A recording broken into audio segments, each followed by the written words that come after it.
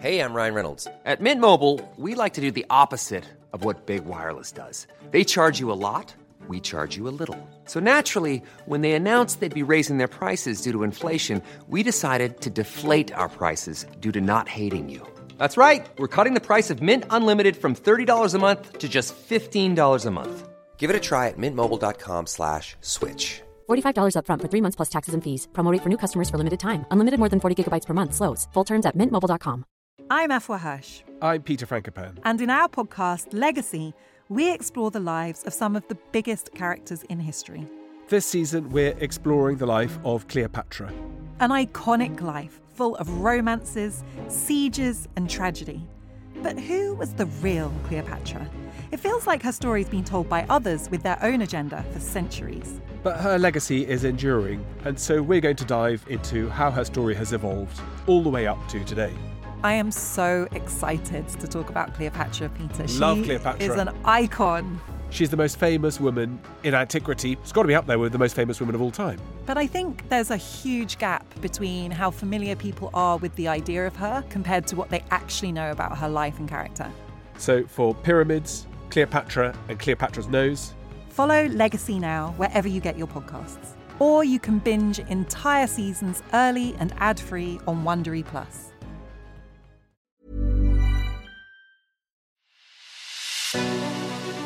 Today's podcast, we are going back to Southeast Asia, and in particular, we are going to Vietnam, because this podcast is all about Vietnam in antiquity, and in particular, a key site in ancient Vietnam called Cổ Loa. Now, I was delighted to get on the podcast Professor Nam Kim. Nam is a professor at the University of Wisconsin-Madison in the United States of America. He has done archaeological work at the site of Cổ Loa since 2005, and it was a pleasure to have him on the show to talk about what we know about Cổ Loa, its historic significance for this part of the world, for Southeast Asia and antiquity, but also its national importance for the Vietnamese. Here's Nam.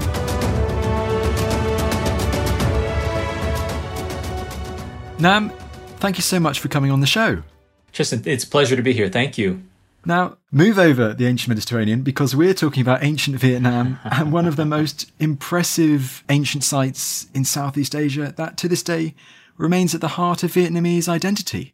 Yes, very much so. It is a site that is important in terms of history, what transpires in that particular location in the past, but it also remains important today, not just as a sort of politically significant site, but as a culturally significant one in terms of memory, national commemoration, and heritage. And before we go on to that site in particular, let's focus on the backgrounds first, the context of ancient Vietnam. Do we have any idea about the origins of civilization in Vietnam? We have quite a bit of knowledge about this. Most of it comes to us from the archaeological record. We know that in this particular region of the world, we have agricultural production really becoming part of the scene sometime during the late 3rd century BC. We have farming practices related to wet rice production, domesticated forms of animals coming into the region, those kinds of practices mixing in with pre-existing hunting and gathering and fishing lifeways that were already present for quite some time. And it's within that time period that we start to see greater amounts of sedentism. And not long after, settlements begin to grow in size and obviously population levels. And as a corollary to that, with more people, more interactions, more forms of complexity, and we start to see forms of social ranking and status differentiation. So the trappings of what you might consider civilization, we start to see this happening right around that time period. I mean, you mentioned fishing there and you mentioned agriculture. So whereabouts in Vietnam are we talking for like the early civilizations? Are we talking along river valleys? Most definitely along river valleys. So in particular, in the area that I've been doing field work, this is up in the north, not far from the modern capital of Hanoi. We're looking at the Red River, the valley and its delta. And in this area, you start to see quote-unquote Neolithic cultures, farming societies, a bit further up in the interior. As the coastline begins to shift further out to the southeast, we see communities taking advantage of some of these areas and cultivating wet rice. Some of these communities begin to move further into the delta area. And a lot of that activity has to do with these water resources. Yes, most certainly. And wet rice there, I'm guessing, that's also an important commodity for these early communities? Absolutely. What's fascinating to me is agricultural rice production, in particular, in this part of Vietnam, in the north, accounts for maybe 2/3 of... That's a lot. Today, yeah. So, and this probably would have been very important in the past as well. And you have evidence of rice cultivation in many of these sites. And once you start introducing other kinds of cultural practices, other innovations on top of the cultivation that's happening, innovations like bronze working, for instance, then things get really interesting.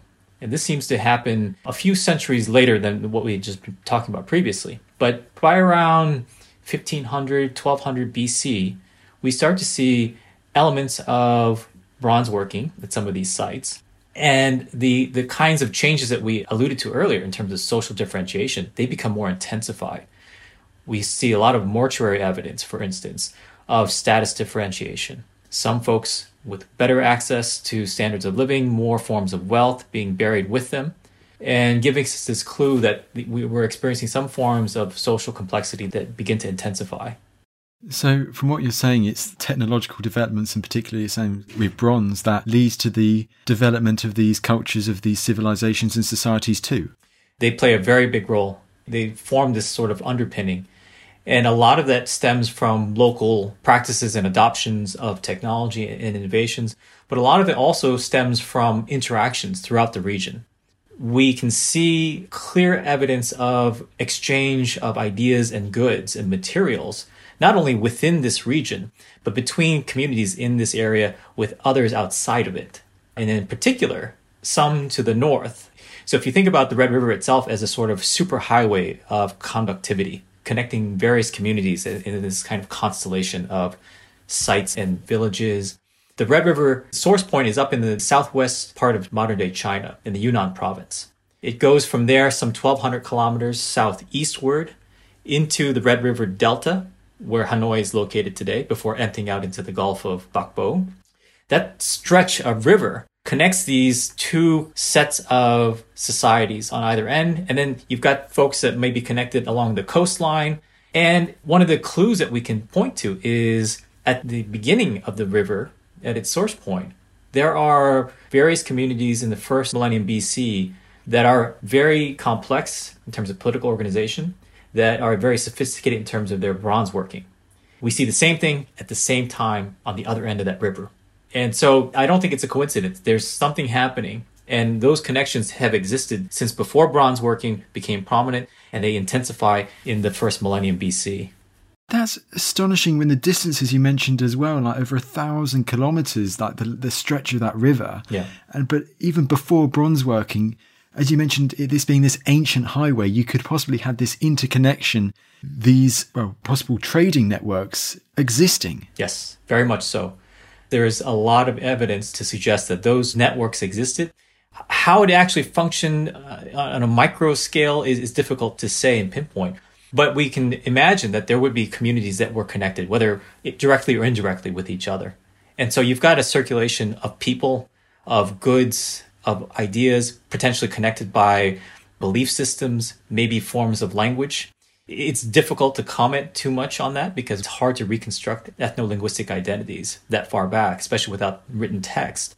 But you can imagine that there are communities that are in communication and likely shared many of these kinds of cultural aspects. Particularly in what is now northern Vietnam today, what do we know from the archaeology about the emergence of cities in this part of the world? So for this time period, this prehistoric, late prehistoric time period, we don't really have examples of cities to point to except for one example. And this particular settlement is known as Cổ Loa, and this is the subject of our conversation today. The settlement, according to Vietnamese traditions, folk tales, legendary accounts, and some textual records, the city becomes a political capital, comes into existence at a prescribed or an ascribed date of, I think it's 257, 258 BC, depending on the source, and that it is founded by a particular kingdom, by a particular individual by the name of An Dung Vuong, also known as Tuc Phan. This is a king who comes into power who purportedly overthrows a pre-existing dynasty known as the Van Lung dynasty. and then proceeds to construct his seat of power, this capital city with massive fortifications. There are colorful tales associated with this particular history. To me, it's reminiscent sort of Arthurian tales of King Arthur and Camelot. Oh, go on then. What are the tales then? Yeah, and so according to these folk tales, An Zheng Veng is able to come to power and build his city through the advice of a magic turtle. Brilliant. The turtle comes out of the water, explains to him how to build his defenses. I'm sort of cobbling together various versions of the story here, but essentially gives him advice about his fortification system, defensive works, and so forth, how to build them, and also gives the king one of its claws and says, use this as your trigger mechanism for your crossbow. This then will give you the power to vanquish all of your enemies, the crossbow itself. And that is part of the tale. I can go on and on about how the king then constructs his defenses, repels invaders, and eventually is betrayed by his daughter and son-in-law, who then, I won't go into detail, but eventually the magic crossbow finds its way out of the hands of the king, and he is defeated. So there are these tales that point to this time period, to this location, and to this potential site. And in Vietnam, I know this because of my Vietnamese ancestry. I have relatives who grew up reading about these tales almost as accepted history, as conventional wisdom. They talk about the fact that these walls still exist today. You can see them when you go out to the site at Cổ Loa, this archaeological site. You can still see the remnants of the ramparts still standing today. And for the Vietnamese, this is evidence that these tales were true. Not everyone agrees with this, though. And the issue is we're talking about a prehistoric period. We're talking about tales that were not written and documented, officially recorded until well after the time period that they purport to describe. And so there are some that make the argument. Some of these tales may be embellished. Some may have been invented. Some may not accurately reflect reality. So not unlike the Arthurian situation. Complicating the matter is the fact that the Han Empire of China comes into the picture right around the 1st century BC. They're increasingly moving south. They're encroaching in different areas. They're expanding the bounds of their empire in all directions, actually, into the quote-unquote realms of the barbarians on the outside. And they push far south into this area of modern-day northern Vietnam and into the Red River Valley and Delta itself.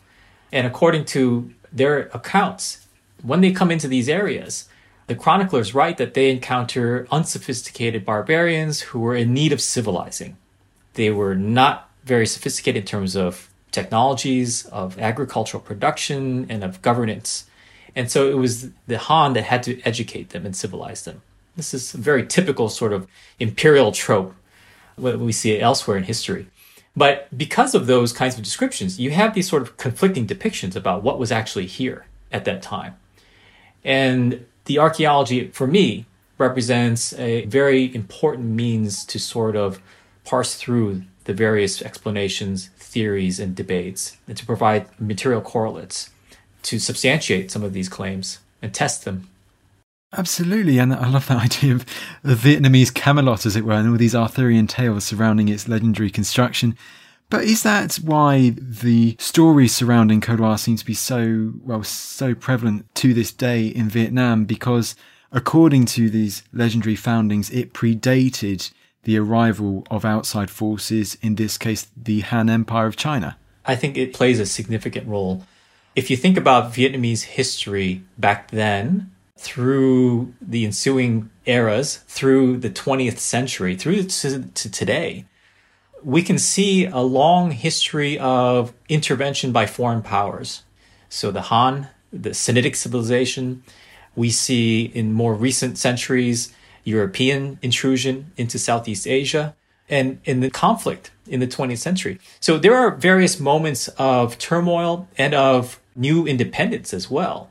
And I think attached to some of these episodes would be a search for a national identity that predates foreign intervention. So in other words, if you're looking for the origins of your national identity, if you're looking for the origins of your society, your ethnic identity, or your civilization, your ancient civilization, maybe there is a desire to find those periods that are indigenous that predate the foreign intrusion. And so that Han arrival It kicked off about 1,000 years of Sinitic, they call it the Sinitic domination periods. 1,000 years. And so for the Vietnamese, it was very important to be able to point to these periods before the Han arrived and to say, not only do we have connections to these periods, but that there was something very sophisticated, something powerful and grand that existed in this area that rivals the histories of other nations, of other countries. And we can point to that. And I think there was a search through historical records, and that's happened at different points in Vietnamese history. But then in the 20th century, it was complemented by a search for material correlates. So just to confirm all that you've been saying, it sounds like the legends surrounding Cổ Loa make it seem like the crux, the nucleus of this flourishing indigenous Vietnamese kingdom. Yes. So today, when people talk about the origins of Vietnamese civilization or identity, most people point to the north. It is a very long coastal country, right? But a lot of the areas in central and southern Vietnam were added to Vietnamese civilization in the last several hundred years. When they're talking about the crucible, it's up in the north. And people point to that area and they talk about specific kinds of histories and sites. This particular site is very prominent in that, in terms of an embryonic Vietnamese identity. And from what you were mentioning earlier, the archaeology of Cổ Loa, there is still some surviving today.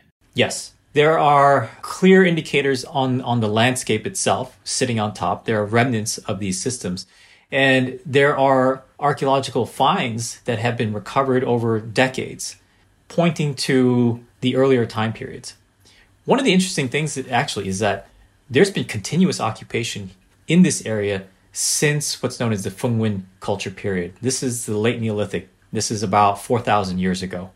So since that time through today, people have been living in this area. The period of interest for us, when we start to see the walls being constructed, this was the subject or the objective of my initial excavations and field projects in Vietnam back in 2007. The initial objective was to find out when the ramparts themselves were constructed, because our thought was, if you can date the construction of these monumental pieces of architecture, then you have a clue as to when we start to see the city emerging, when we start to see power being consolidated on an unprecedented scale. And then we can start to identify that particular episode of history.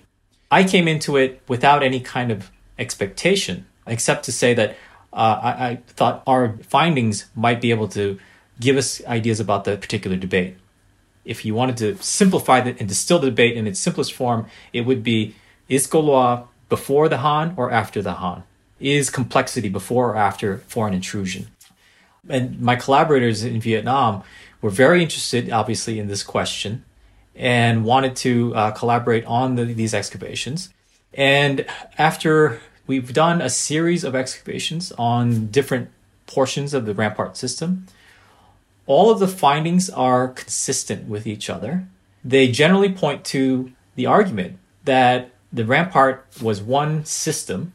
It wasn't built in piecemeal fashion, probably built during a window by a polity of some kind that was very powerful. And this window, according to our dates, radiocarbon dates and other forms of evidence, the window is something like 300 to 100 BC.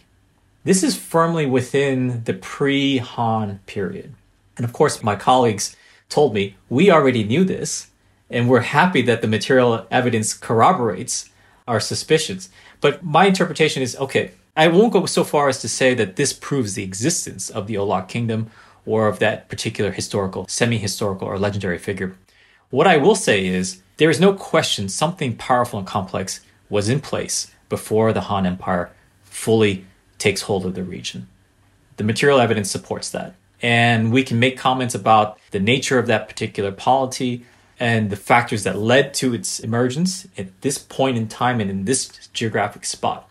But beyond that, we're kind of speculating. I'd like to see more evidence before I say more definitive things about the existence of the Olak kingdom. But I have no issue with my colleagues speculating on that. I think that there is enough evidence to strongly suggest the existence of such a kingdom, but whether or not we're talking about every detail being historically validated now or archaeologically validating these details, that's another story. Forgive my ignorance, this might be a silly question, but why the ramparts in particular at Cổ Loa? Is it because they seem to be a key feature that emphasizes that this was a defensive structure? For me, it's a form of monumental architecture. And the other challenge is because people have been living here for 4,000 years, there are many parts of the site today that have been developed that have modern habitation and communities that we don't have access to study archaeologically. So presumably, under many of the existing buildings and homes, the extant homes of modern day communities would be archaeological habitation and sites, maybe evidence of palaces, maybe evidence of royal tombs.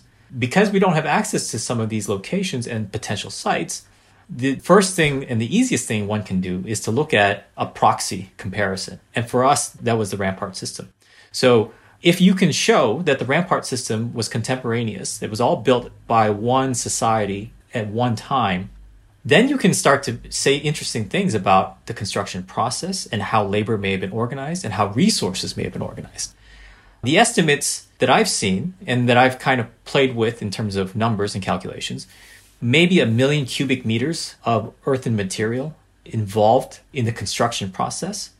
That's just the dirt, the soil alone. That does not account for all of the equipment and tools, all of the laborers that would be involved, and whoever might have been needed to direct all this, to plan it, to conceive of the idea, and to actually put that project into motion and to see it through to completion. The other thing I find interesting and curious is why would you do this if you did not have a sense that you would have the ability to maintain and upkeep the system over time? For me, the answer is simple. You have an expectation that you will indefinitely have the ability to maintain these ramparts over time. Whatever function they may have served, you know that you have the resources and the authority to maintain them.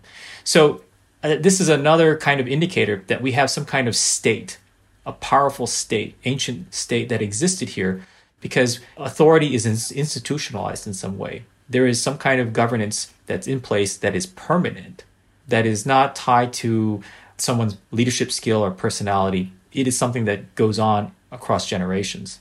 And I think that was key in using the ramparts as a sort of proxy. And just to get a bit more idea of the site, I mean, it sounds very interesting so far, and it sounds as if it was this big administrative centre, quite similar perhaps to the Mycenaean palaces in pre-1000 BC in Europe. Right. But regards to these ramparts, how big a site are we talking? You mentioned that there was modern settlements over parts of the site. I mean, how big a site are we talking? And materials-wise for the ramparts, are we talking just dirt, or was there stone as well? The site, in terms of aerial extent, we're talking about 400 to 600 hectares, depending on where you want to define the boundaries. The outer wall is about 8 kilometers around in circumference. So we can see the remnants of 3 enclosures. The outermost is 8 kilometers. The middle is about 6.5. And then there's this rectangular inner enclosure that it's about 1.65 kilometers. The legends say that there were 9 walls and that there was some kind of spiral shape. Cổ Loa is essentially, roughly translated, it's old snail shell, right? So the form that is described in these legendary accounts is a spiral kind of snail shell shape. We only see 3. And for the longest time, people believe that perhaps there were only 3. In recent years, some of my colleagues and I have been doing some surveys on the ground, but also exploring satellite imagery, LiDAR, and other kinds of data. And we suspect that we can actually see the remnants of a couple more in different areas. And that over the course of thousands of years, of course, some of these ramparts have been amplified and refurbished. Some have been obliterated through time. But it is quite possible that the extent was larger than what we see right now. So to answer your question about size, we're talking about a very big settlement. And this is unprecedented for Southeast Asia. For this time period, first millennium BC, there is really no other site in Southeast Asia that comes close in terms of size.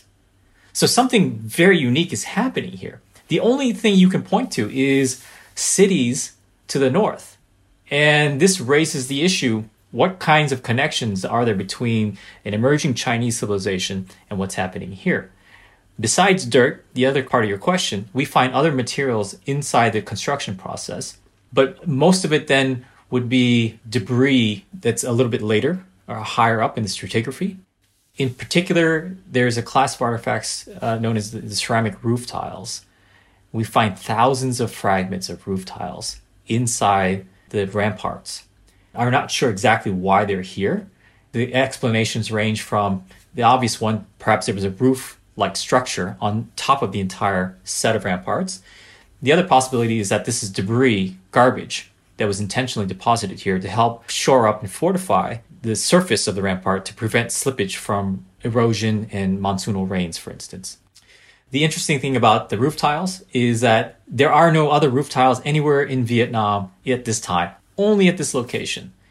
The other interesting thing is the roof tiles are stylistically similar to those found in Chinese civilization, particularly in royal capitals and elite buildings. This has prompted me and some of my colleagues to speculate that even though Cổ Loa predates the Han arrival, and even though we suspect that this is constructed by local populations, indigenous leaders, they clearly have an awareness of what's happening to the north. They clearly understand some of the strategies and trappings of elite material culture, the symbols of authority that have been used in the north, and perhaps they're emulating these practices to say, not only do we know about that, but as we take control and as we have power here, we will use the same kinds of practices, the same kinds of symbols to represent our authority. Maybe it's a show for those in the local area, but maybe it's also a demonstration of power for those that might be looking at them from afar, those that maybe have eyes on this region as a sort of prize. These are all possibilities. There's one final indicator about these affinities to Sinitic civilization, and that is the use of stamped earth. In the wall building itself, you have, in the lower levels, simple deposition of blocks of clay and soil building up these mounds. As you get higher and higher, as the walls become bigger, you start to see layers of stamped earth. And stamped earth is a Sinitic technique. It's not only found in ancient China, but it is found in ancient China going back at least to the Neolithic period. So for several centuries, if not longer, earlier than what we see here.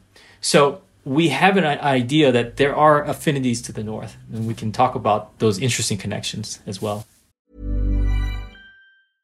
Hey, I'm Ryan Reynolds. At Mint Mobile, we like to do the opposite of what Big Wireless does. They charge you a lot, we charge you a little. So naturally, when they announced they'd be raising their prices due to inflation, we decided to deflate our prices due to not hating you.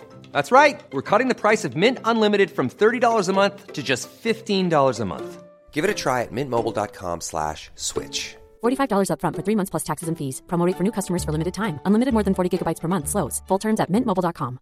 Want truly hydrated skin? Meet Osea's Body Care Breakthrough Hyaluronic Body Serum. It's clinically proven to increase hydration by 161%. It's lightweight, fast-absorbing, and delivers 24 hours of hydration for silky smooth skin without any sticky afterfeel.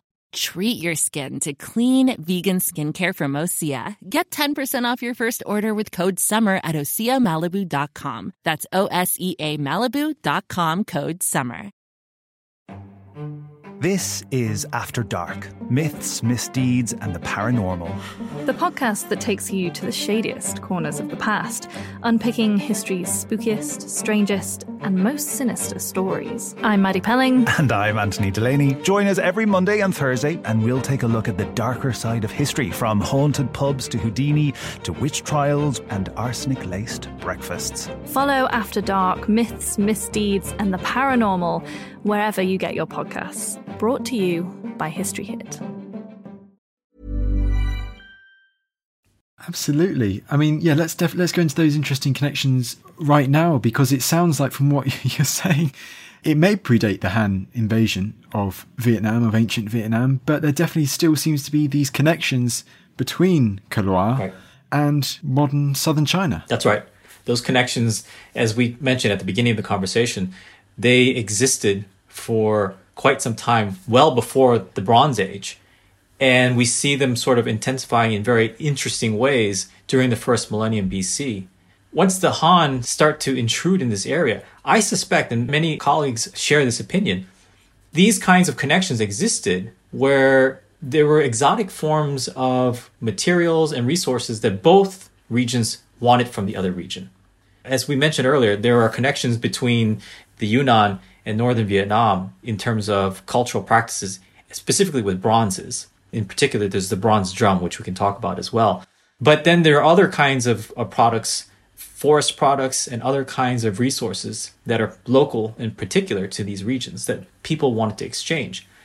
I think that the Han at some point decided, well, why don't we just move en masse into this area? We will have direct access and control over some of these resources.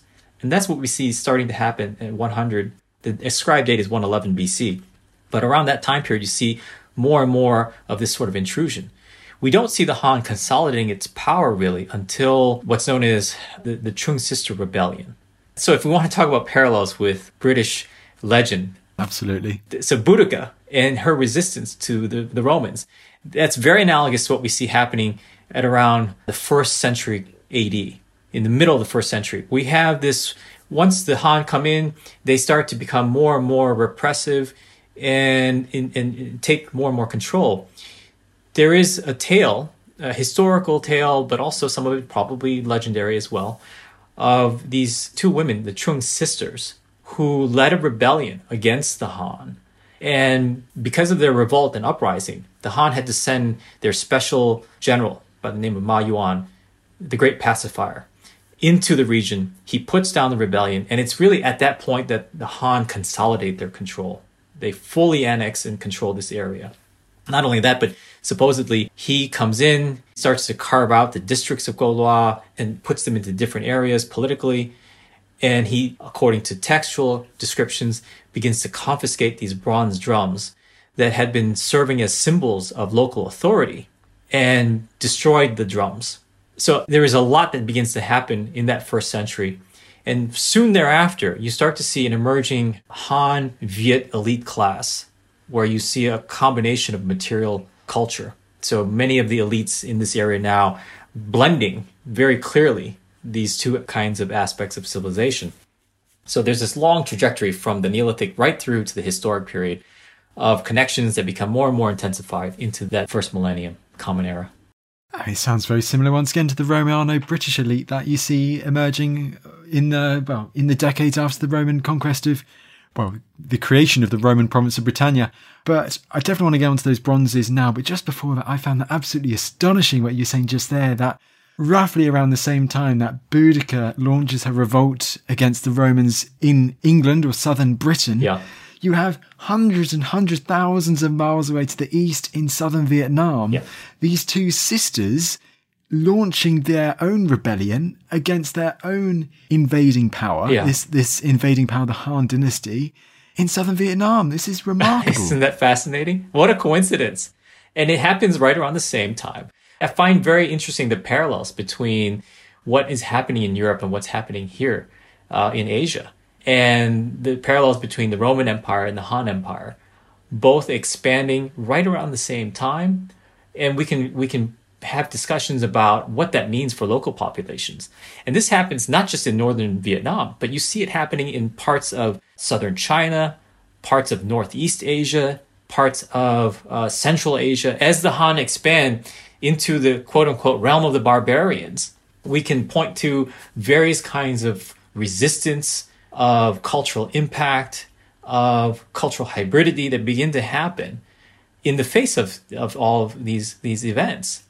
And I find very interesting the prospect of comparing the material culture. So if you can study the archaeological record of these various regions and say, how do we see these events playing out? What's the evidence for the Han expansion? But not only that, but how do we see comparisons in how local communities resisted or adopted or appropriated the Han culture and arrival? That is fascinating. And then you can also throw into the mix, well, let's compare that to what's happening in Europe and what's happening with the Gauls, for instance, how they respond. What are some of their kinds of legends? What are their historical texts saying about this? That would be fascinating, I think, as a project. Absolutely. I think we've talked, well, not in this podcast, but we've talked before about the legendary figure of Vercingetorix in France and how That's right. He is considered a hero, this man who resisted the invaders, isn't it? And like Cổ Loa as this important place in Vietnamese identity as this indigenous settlement before the Han invasion. That's right. That's right. So all of these ideas about the indigenous past, Vietnam is not alone in this. We can see this being played out in so many settings across the world. And it's particularly important, as I stated earlier, in these moments of new independence, of national kinds of reckoning, of self-determination. So particularly after colonial periods. So when French Indochina is in the picture, we have this sort of search for a pre-Semitic but pre-French history. And once we have on the heels of World War II and all of the conflicts, the French Indochina conflicts, there is this very important search for the material correlates. In fact, Ho Chi Minh was known to visit archaeological sites and to invoke some of these legendary accounts in some of his nationalist speeches. He said, "We are the children or the successors of these generations of leaders from the past."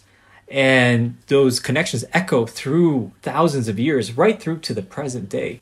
That kind of nationalistic sentiment still exists today. And it's very powerful. And again, it's not just restricted to Vietnam. We see it when we talk about every country in the world that commemorates its past, that has monuments and historical books commemorating that past. We can see clear parallels.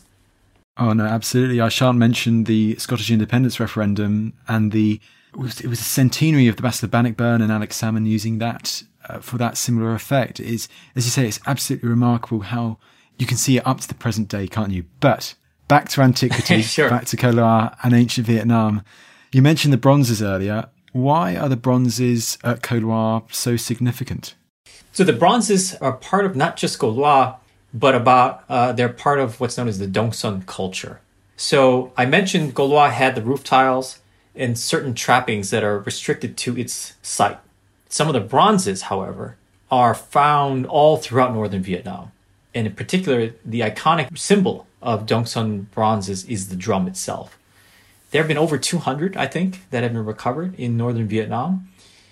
The bronze drum has also been found scattered throughout Vietnam to the south, throughout parts of Southeast Asia, all the way into parts of island Southeast Asia. They are also found in parts of southern, southwestern China. And in fact, the highest concentration of bronze drums that have been found anywhere in this area would be in two locations. They happen to be in Yunnan province and in northern Vietnam. And they correspond to both ends of that Red River. So there's something that happened earlier connecting these communities, and it continues through the Bronze Age into the Iron Age. And the bronze drum is an iconic figure. According to some accounts, those who had possession of a bronze drum had to be very powerful, and some people describe them as kings. You did not have the ability to own one or have the ability to procure one unless you had a vast amount of power and authority. They represent something very, very important. And over the centuries, their uses have changed. We can only speculate about how they were used initially. But what's important is we can see depictions on many bronzes, not just the drums, but depictions showing their uses. They're used in ceremonies. Sometimes you see a bronze drum sitting on a boat, and on the boat you'll see warriors, maybe sometimes with captives. You see them implicated in rice agricultural ceremonies. So they have a very important role to play in cultural practices. What exactly, it's unclear, but we know that they were quite important.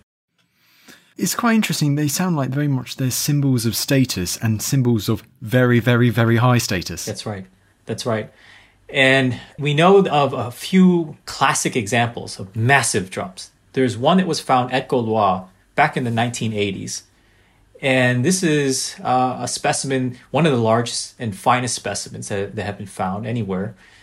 And I think we're looking at several thousand kilograms of crude material that would have been necessary to produce this one drum. And it was found buried in a specific location. Some wonder if some of the wealth that was buried that has been found at Cổ Loa may have been buried in the face of invading forces. Not far from where the bronze drum was found, outside the main entrance to the south of the site, there was a hoard of bronze projectile points.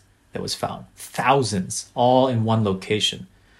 Some speculate that maybe this represents a form of wealth. Perhaps this was some kind of ceremony, or perhaps wealth was being hidden in the face of an invading force with the expectation that you might be coming back at some point to reclaim it. But the legendary accounts not only talk about An Zeng Vuong, I mentioned earlier that he was betrayed by his daughter, according to these colorful tales, and that his son-in-law, the prince of a different kingdom, then took possession of the crossbow, gave it to his father, and allowed that rival kingdom to come and invade and take over. How much of that is actual fact is debatable, but it points to the likelihood that these were defenses, these ramparts were defenses, and that there were competing kingdoms in the region. So maybe there's something to that particular tale. Maybe someone was bearing wealth in the face of potential military threat.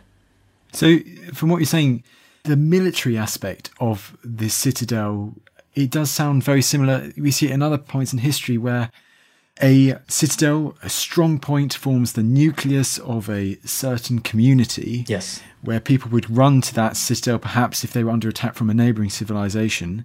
But it was also where everything was managed, not just military aspects, but also political and administration. Right. I suspect that what we see here was not just a seat of power, but also an administrative hub.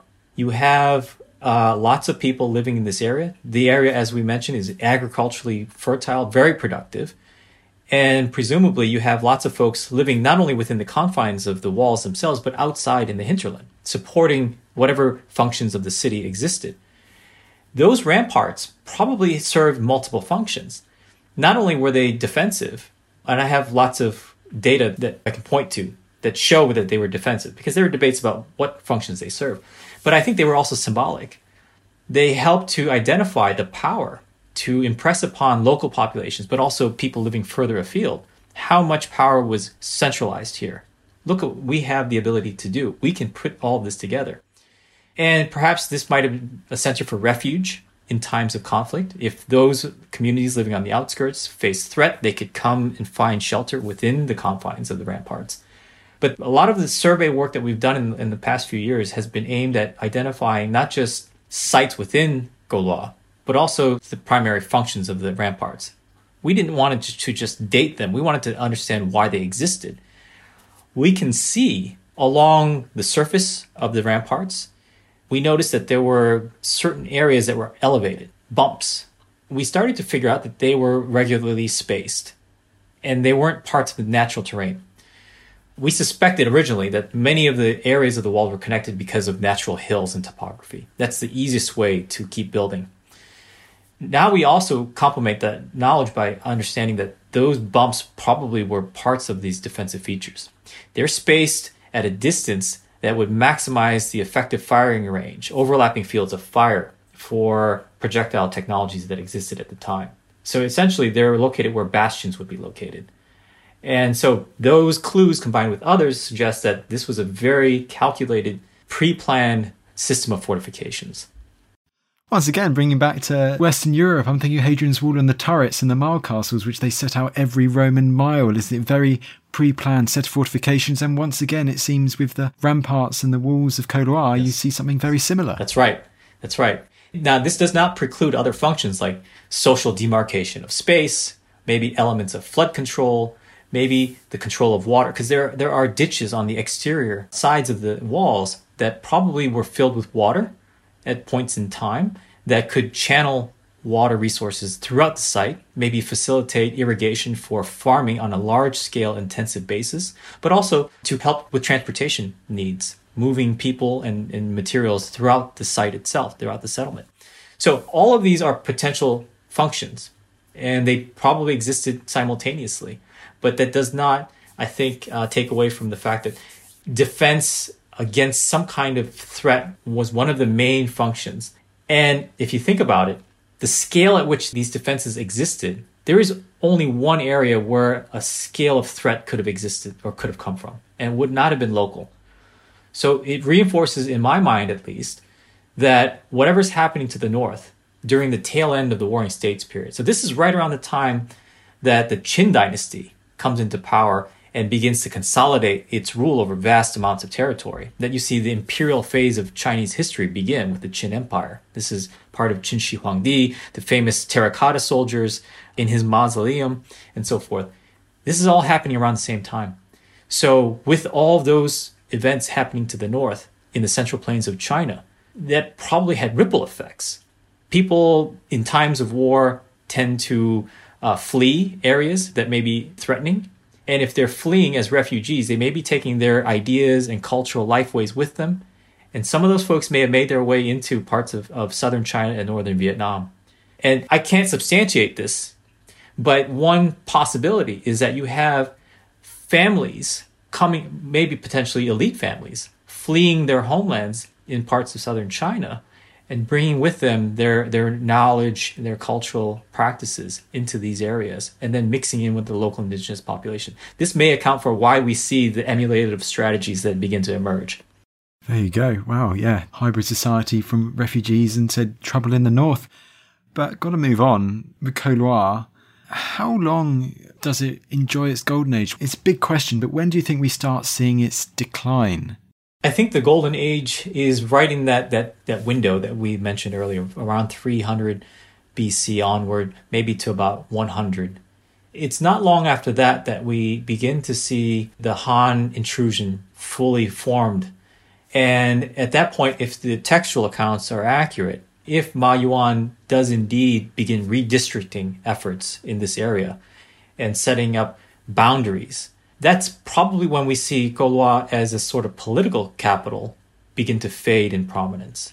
And the shift happens to other areas of that delta, across the river to the south, for instance, into areas where Hanoi is currently located.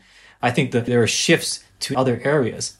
One thing that I think is very interesting is there was a Sinitic domination period that really gets kicked off after Ma Yuan arrives. It lasts for several centuries, right up until the 10th century.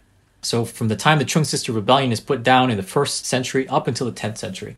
The first indigenous Vietnamese king to take power as an independent polity is Ngo Quyen. And according to the historical accounts, he moves his seat of power away from Hanoi, across the river to the north, back to Cổ Loa. He claims that area as his seat of power. And one can speculate why he did this. Perhaps the motivation was to make a demonstration. I am the successor. Generations link me to the kings of the past before the Chinese were here. And so this is a very symbolic gesture to choose that location, that geographic space, as a new political locality. Absolutely. It sounds like not just in more modern times, the legacy of Cổ Loa lives on. It also sounds like in what we might say the Middle Ages and early modern times as well, Cổ Loa's importance still remained. It still had this significant legacy. That's right. That's right. I find it fascinating. If those accounts are accurate, the selection, the motivation behind that selection by Ngo Quyen would have indicated that those folk tales were still very much prominent in local thinking and in memory, and in ideas about resistance to this intrusion by a foreign power. So much so that they echoed through the centuries. And he selects Cổ Loa. The capital then shifts again numerous times over the ensuing centuries. But the connection persists right through today. So we can talk about how Cổ Loa still remains very much in the national imagination as this important location. And if you wanted to broaden the geographic space a little bit, then you can talk about how the Red River Delta itself, where Cổ Loa is located, and then Hanoi is located just across the river. All of this area has been significant, so significant for Vietnamese identity for thousands of years. That's absolutely astonishing. I mean, it really is. When you think of a site like Cổ Loa, which, when you think of big, impressive archaeological sites, you might think of in Southeast Asia, like Borobudur, Angkor Wat and that lot. But it sounds like the longevity of this site, the importance of it for Vietnamese culture, since the Neolithic times, is astonishing. We don't look at it more. I mean, from an outside of Vietnam perspective. That's right. So as a graduate student, I learned about the great civilizations, the great cities and urban centers of the world, including Southeast Asia. When Southeast Asia gets mentioned, sites like the ones you just mentioned are the ones that get invoked. And they date to a later time period. We're talking about the Common Era. Cổ Loa had never been in any of the materials that I had read until I started to dig deeper.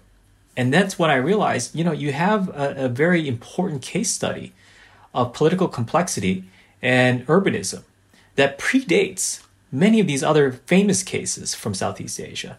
And yet, very few people outside of Vietnam know about the site. And that was one of my motivations for working at the site, was not only to understand its role in Vietnamese history, its place in Vietnamese history, and to clarify some of those debates, but also to inject the site and case study into a larger theoretical conversation within anthropology and archaeology about the early civilizations of the world. So that when we talk about Southeast Asia, we can see earlier examples and some variability in the archaeological record. And just because we don't have the same kinds of monuments in stone that you see at Angkor, for instance, does not mean that there is an absence of political complexity that could have existed here. We can see clearly, even in the tropical setting where the raw materials were earthen and that can erode over time, that something powerful could have existed, that this is a different brand of urbanism that we can point to. And I hope that moving forward, more and more people will know about the site and will know about other potential sites that could also be in the landscape, not just in northern Vietnam, but elsewhere in Southeast Asia. Absolutely. And best of luck with all that, finding out more about the ancient history of this part of the world. And regarding your work at Cổ Loa and the archaeology there, can we say we've only just scratched the surface? Absolutely. I truly believe that. There is so much work that has been done, but there are so many questions that work has sort of opened up. We know very little, for instance, about where everybody was living. Potentially it's underneath all the modern habitation right now, but we don't have clear answers. We don't know where massive cemeteries might have been. We don't have the remnants of tombs of kings or elites that may have existed. We have so much left to do. My colleagues and I, in the last couple of years, have attempted to do remote sensing on the ground. And we've used various methods like magnetometry to try to locate sites of interest.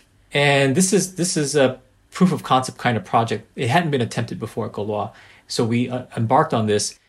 Over the last few seasons that we've done this, we've covered a small percentage of the area, maybe 2%. So when you say just scratching the surface, I can validate that by saying, yes, there's so much left to do. We need an army.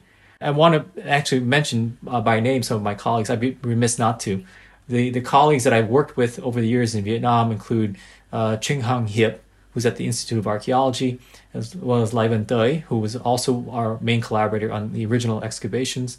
There is the Conservation Center of Vietnam. It's the National Heritage Conservation Center that oversees only 2 sites in Vietnam.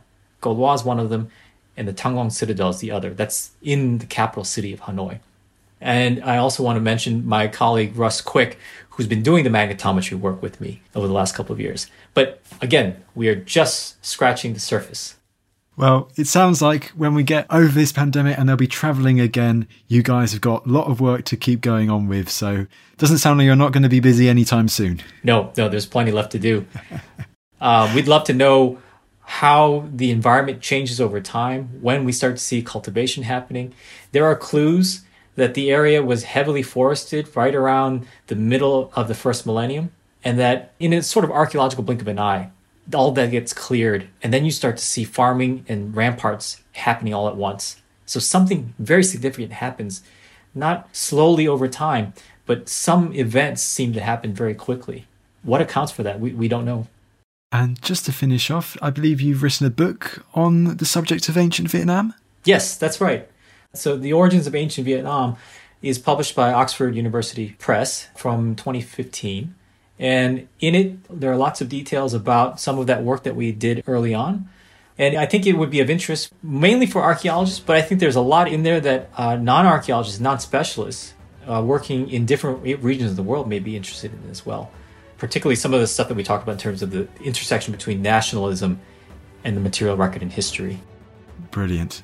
Nam, this has been an absolutely fascinating chat. I could keep asking questions for hours, but I've got to end it here. Thank you so much for coming on the show. Oh, thank you. It was my pleasure. It's an honor to be a part of this. Thank you.